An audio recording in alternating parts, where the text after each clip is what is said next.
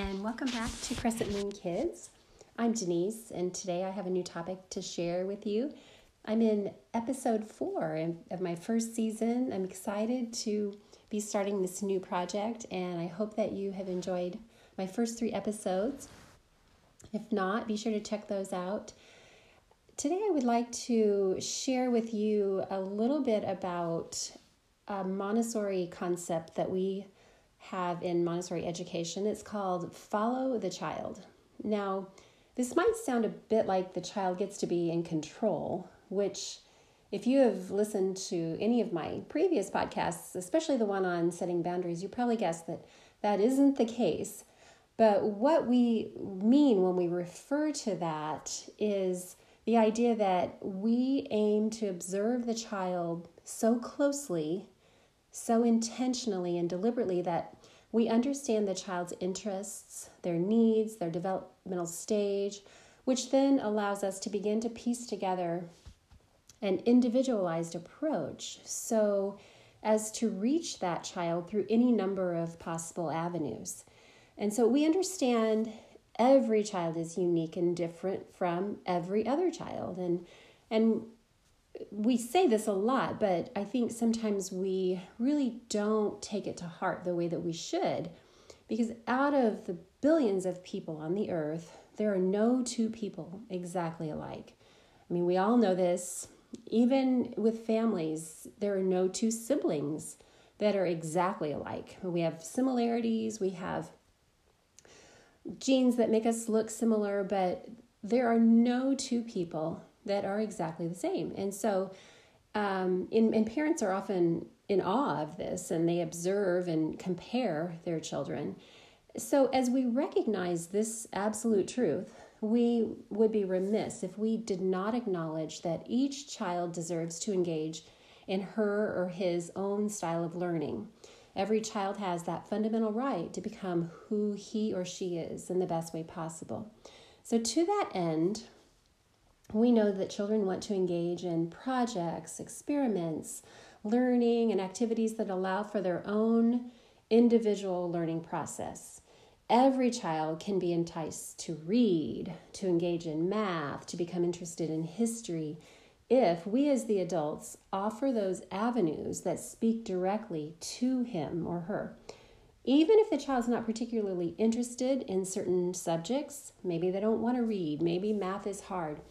But what we can find when we really explore this concept is that we look at what really excites them. We use their interests to spawn learning in any subject area. And so this might sound a little vague and a little hard to understand and hard to comprehend, but I want to explain this. So the individuation that I'm talking about is a trademark of Montessori education. There's are also other great programs which engage children in project-based learning or perhaps nature-based schooling, many others. However, I can speak to the Montessori approach because I've taught in that system for many years. I do believe there are other wonderful programs out there that follow the child. But the key is that any program worth its weight in embracing child development will engage children in best possible practices that meets their needs and follows their interests. And as parents, you can do this at home as well. So you can really observe and find out what your child is interested in. And you're the person who knows your child the best. And so traditional schooling, so when we go back to talking about our school system, it's based on a factory model and has not as a whole reached equilibrium with this paradigm that I'm bringing up. So lacking money, lacking resources or awareness, and with a structure that's been ingrained into generations of Americans, what we consider traditional education is actually failing our children. It's creating apathy. It's creating resistance, detachment, rebellion for many students. And when I casually have conversations with kids about their school experience or just in general about how they like their school, they tell me they hate school or it's boring or any other negative responses. I often cringe first because I really would hope that children would love to learn and love their school. And then it creates a sadness and grief in me because I know it doesn't have to be that way. I know there are excellent teachers in traditional settings who are using their creativity and really trying to make a difference. And I want to make it clear that I place no fault on them as individuals. What I'm referring to is a systemic problem. And by the way, if you have the time, look up Sir Ken Robinson, Robinson, Ken Robinson. He's on the TED Talks, and he shares some really extensive information with a fair amount of dry wit, I might add, about this very issue. That's Sir Ken Robinson. So if you have a chance, look him up on the TED Talks. And what he says are, schools are squelching children's inner light and their curiosity, their drive to learn. And I believe that this is happening, and he talks about this too, mainly because of the factory model I referred to earlier. The old system does not allow them or their teachers to spark curiosity and to run with their ideas and make choices. So where this came from, it was during the Industrial Revolution. Factories sprang up, people began transitioning from rural settings to urban settings, and the general population was shifting their lifestyle and the work. So more people were starting to work in factories. And there's an article I read, the modern education system was designed to teach future factory workers to be punctual, docile, and sober. And this was in an article on the website qz.com. The author was Alison Schrager. And so she relates in it, and I'll quote, "Factory owners required workers who would show up on time and do what their managers told them. Sitting in a classroom all day with a teacher was good training for that." And that's the end of the quote. And then she goes on to say, the early industrialists were behind universal education because it catered directly to their needs. People who had previously followed the rhythm of seasons, maybe they were in farming, maybe they were related to farming in some way, or maybe they were a domestic worker or just worked in the home, and that routine was more seasonal and more attuned to the environment and nature. Well, all of those people had to be trained to follow orders and to follow the factory system.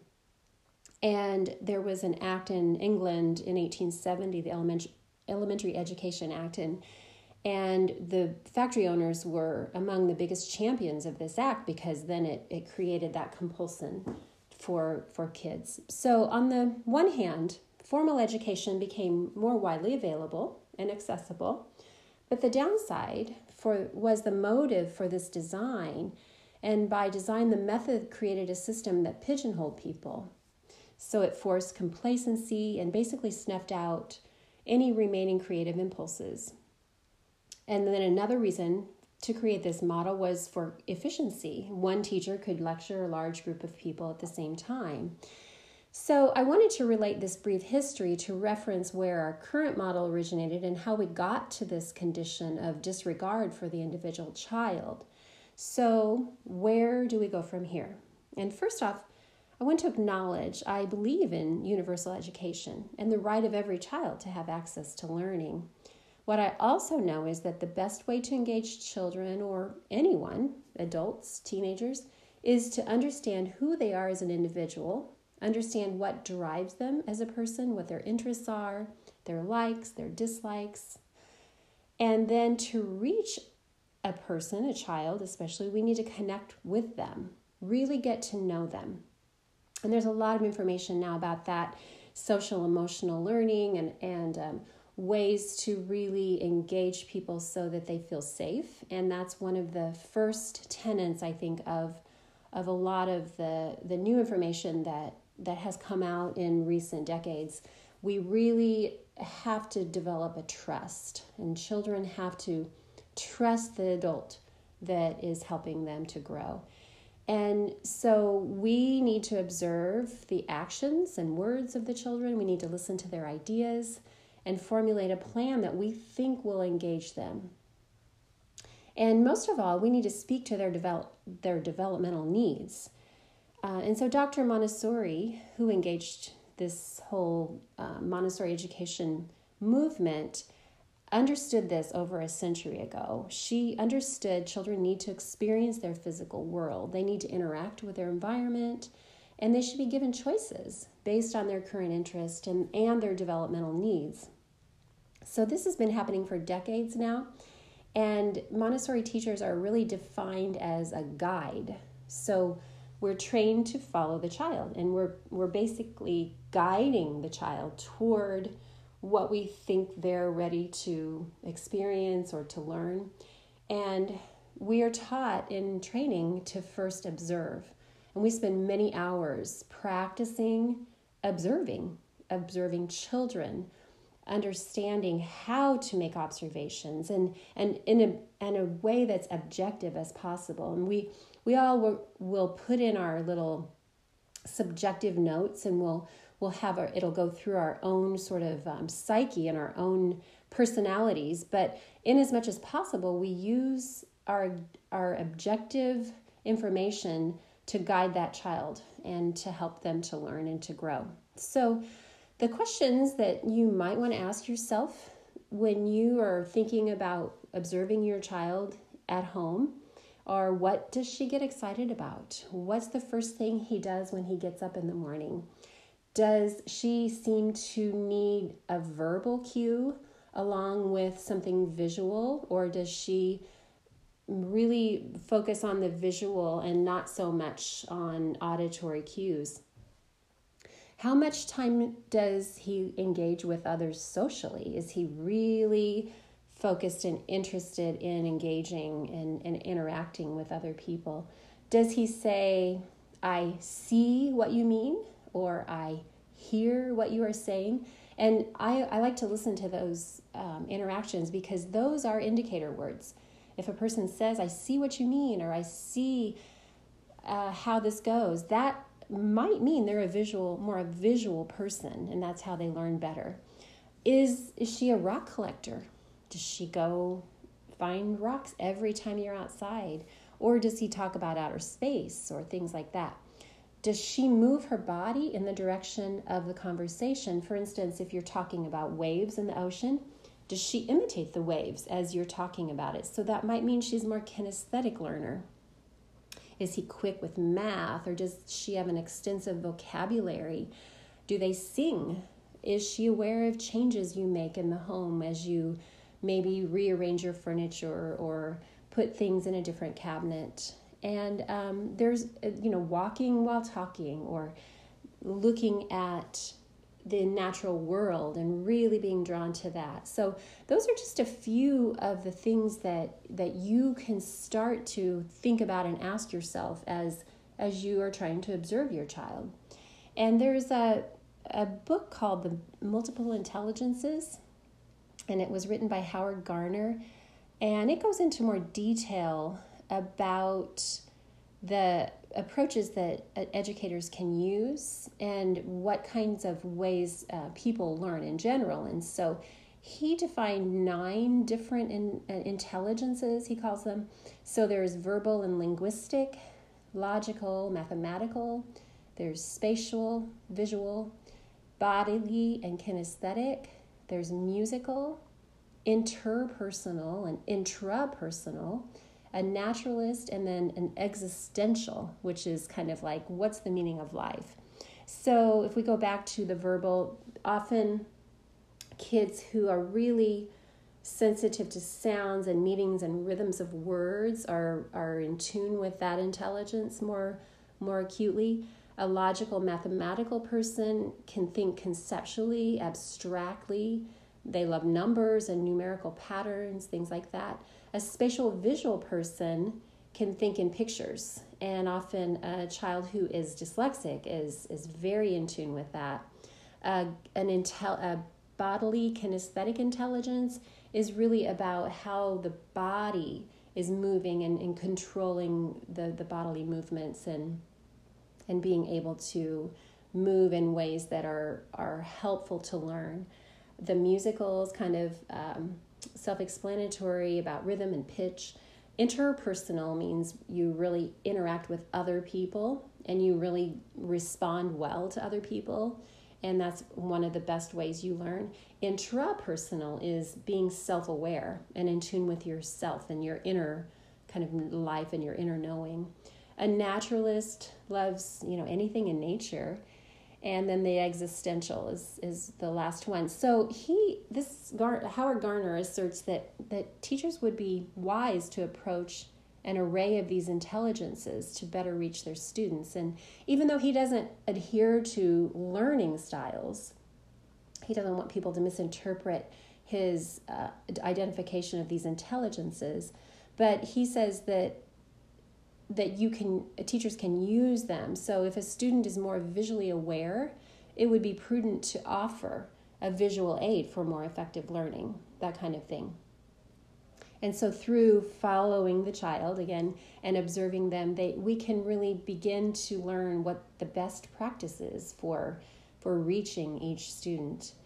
And my hope is for all kids to experience individualized learning in whatever setting it is, whether it's at a traditional school, at a private school, at home, wherever your child is all day long. That is the goal, to really help children in the way that they learn best. But you can create, no matter what's happening in your child's schooling experience, you can create a home setting that's very stimulating.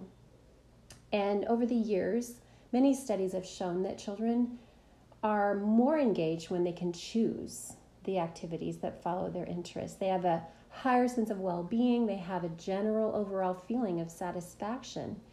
And it sanctions intrinsic motivation. So rather than basing the activities on an external motivator like a grade or a candy or a treat, what we want is for children to really have that intrinsic motivation that says, I want to learn more because this is what interests me. And then they take on a more personal responsibility, and then they feel more competent. And there's also evidence of less aggression when they're allowed to follow their interests and their bliss. And there's a woman, a Montessori book by Angeline Lillard, and it's called Montessori, The Science Behind the Genius. And that's a book that for a lot of people you might be interested, even if you're not in Montessori or your child is not in a Montessori classroom. It's a great way to understand a little bit about the program and then also to kind of explain why it works. And she says that research on having choice and control over one's environment shows that the provision of choice and a sense of control has positive consequences for both cognitive and emotional functioning. So they not only have higher cognitive abilities, but they gain more emotional intelligence as well. And I think we've learned over the years, and recently especially, that children have to have an emotional intelligence or they really cannot function in our culture, in a society.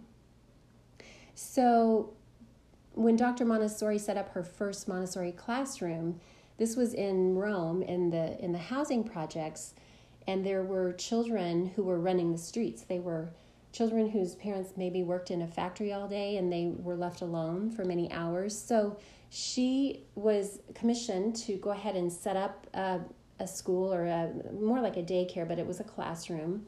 It was her first experience with actually being in education because she had trained as a medical doctor. And a bit later, after the school had started, she shared this story that I want to tell you. So one day, a teacher came a bit late to school after having forgotten to lock the cupboard. And this was a setting where I think it was they were needing to lock up everything as they ended their day.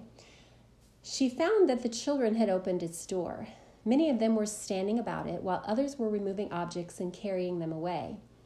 I interpreted the incident as a sign that the children now knew the objects so well that they could make their own choice. And this proved to be the case. This began a new and interesting activity for the children. They could now choose their own occupations according to their own particular preferences. From this time on, we made use of low cupboards so that the children could take from them the material that corresponded to their own inner needs. And that's the end of her quote. So she recognized right away, very early on, that children did best when they were able to choose. And they were really driven and inspired by an inner desire, an inner, she had a special word, the horme, which was kind of like their own inner power, their own essence of who they are. And so since that time, in Montessori classrooms, choice making has been built into the curriculum. And I know that many traditional settings and teachers are making positive changes to allow for more child-led learning. So if you're a traditional teacher out there, I challenge you to find ways to offer choice and to observe your students as individuals so that you can implement small changes to honor who they are. And then I think we also need to have a broader conversation to guide a systemic change in our culture of education. There are alternative methods that are working. And I think it was Sir Ken Robinson who said, if it works, why are we calling it alternative? And so we need to create a new systemic structure for our kids that truly follows the child. And I believe that there are many, many different ways. I don't think there's one way. Montessori is not the way. It's just a way. I think there are many, many creative people out there who are thinking about ways that we can really change the system of education to really meet the needs of the children. So at the very least, until then, what can you do at home? And so I was just thinking about how I can maybe offer you some ideas. So again, I recommend that you notice what's your child interested in or motivated by, because again, you know your child the best of anyone.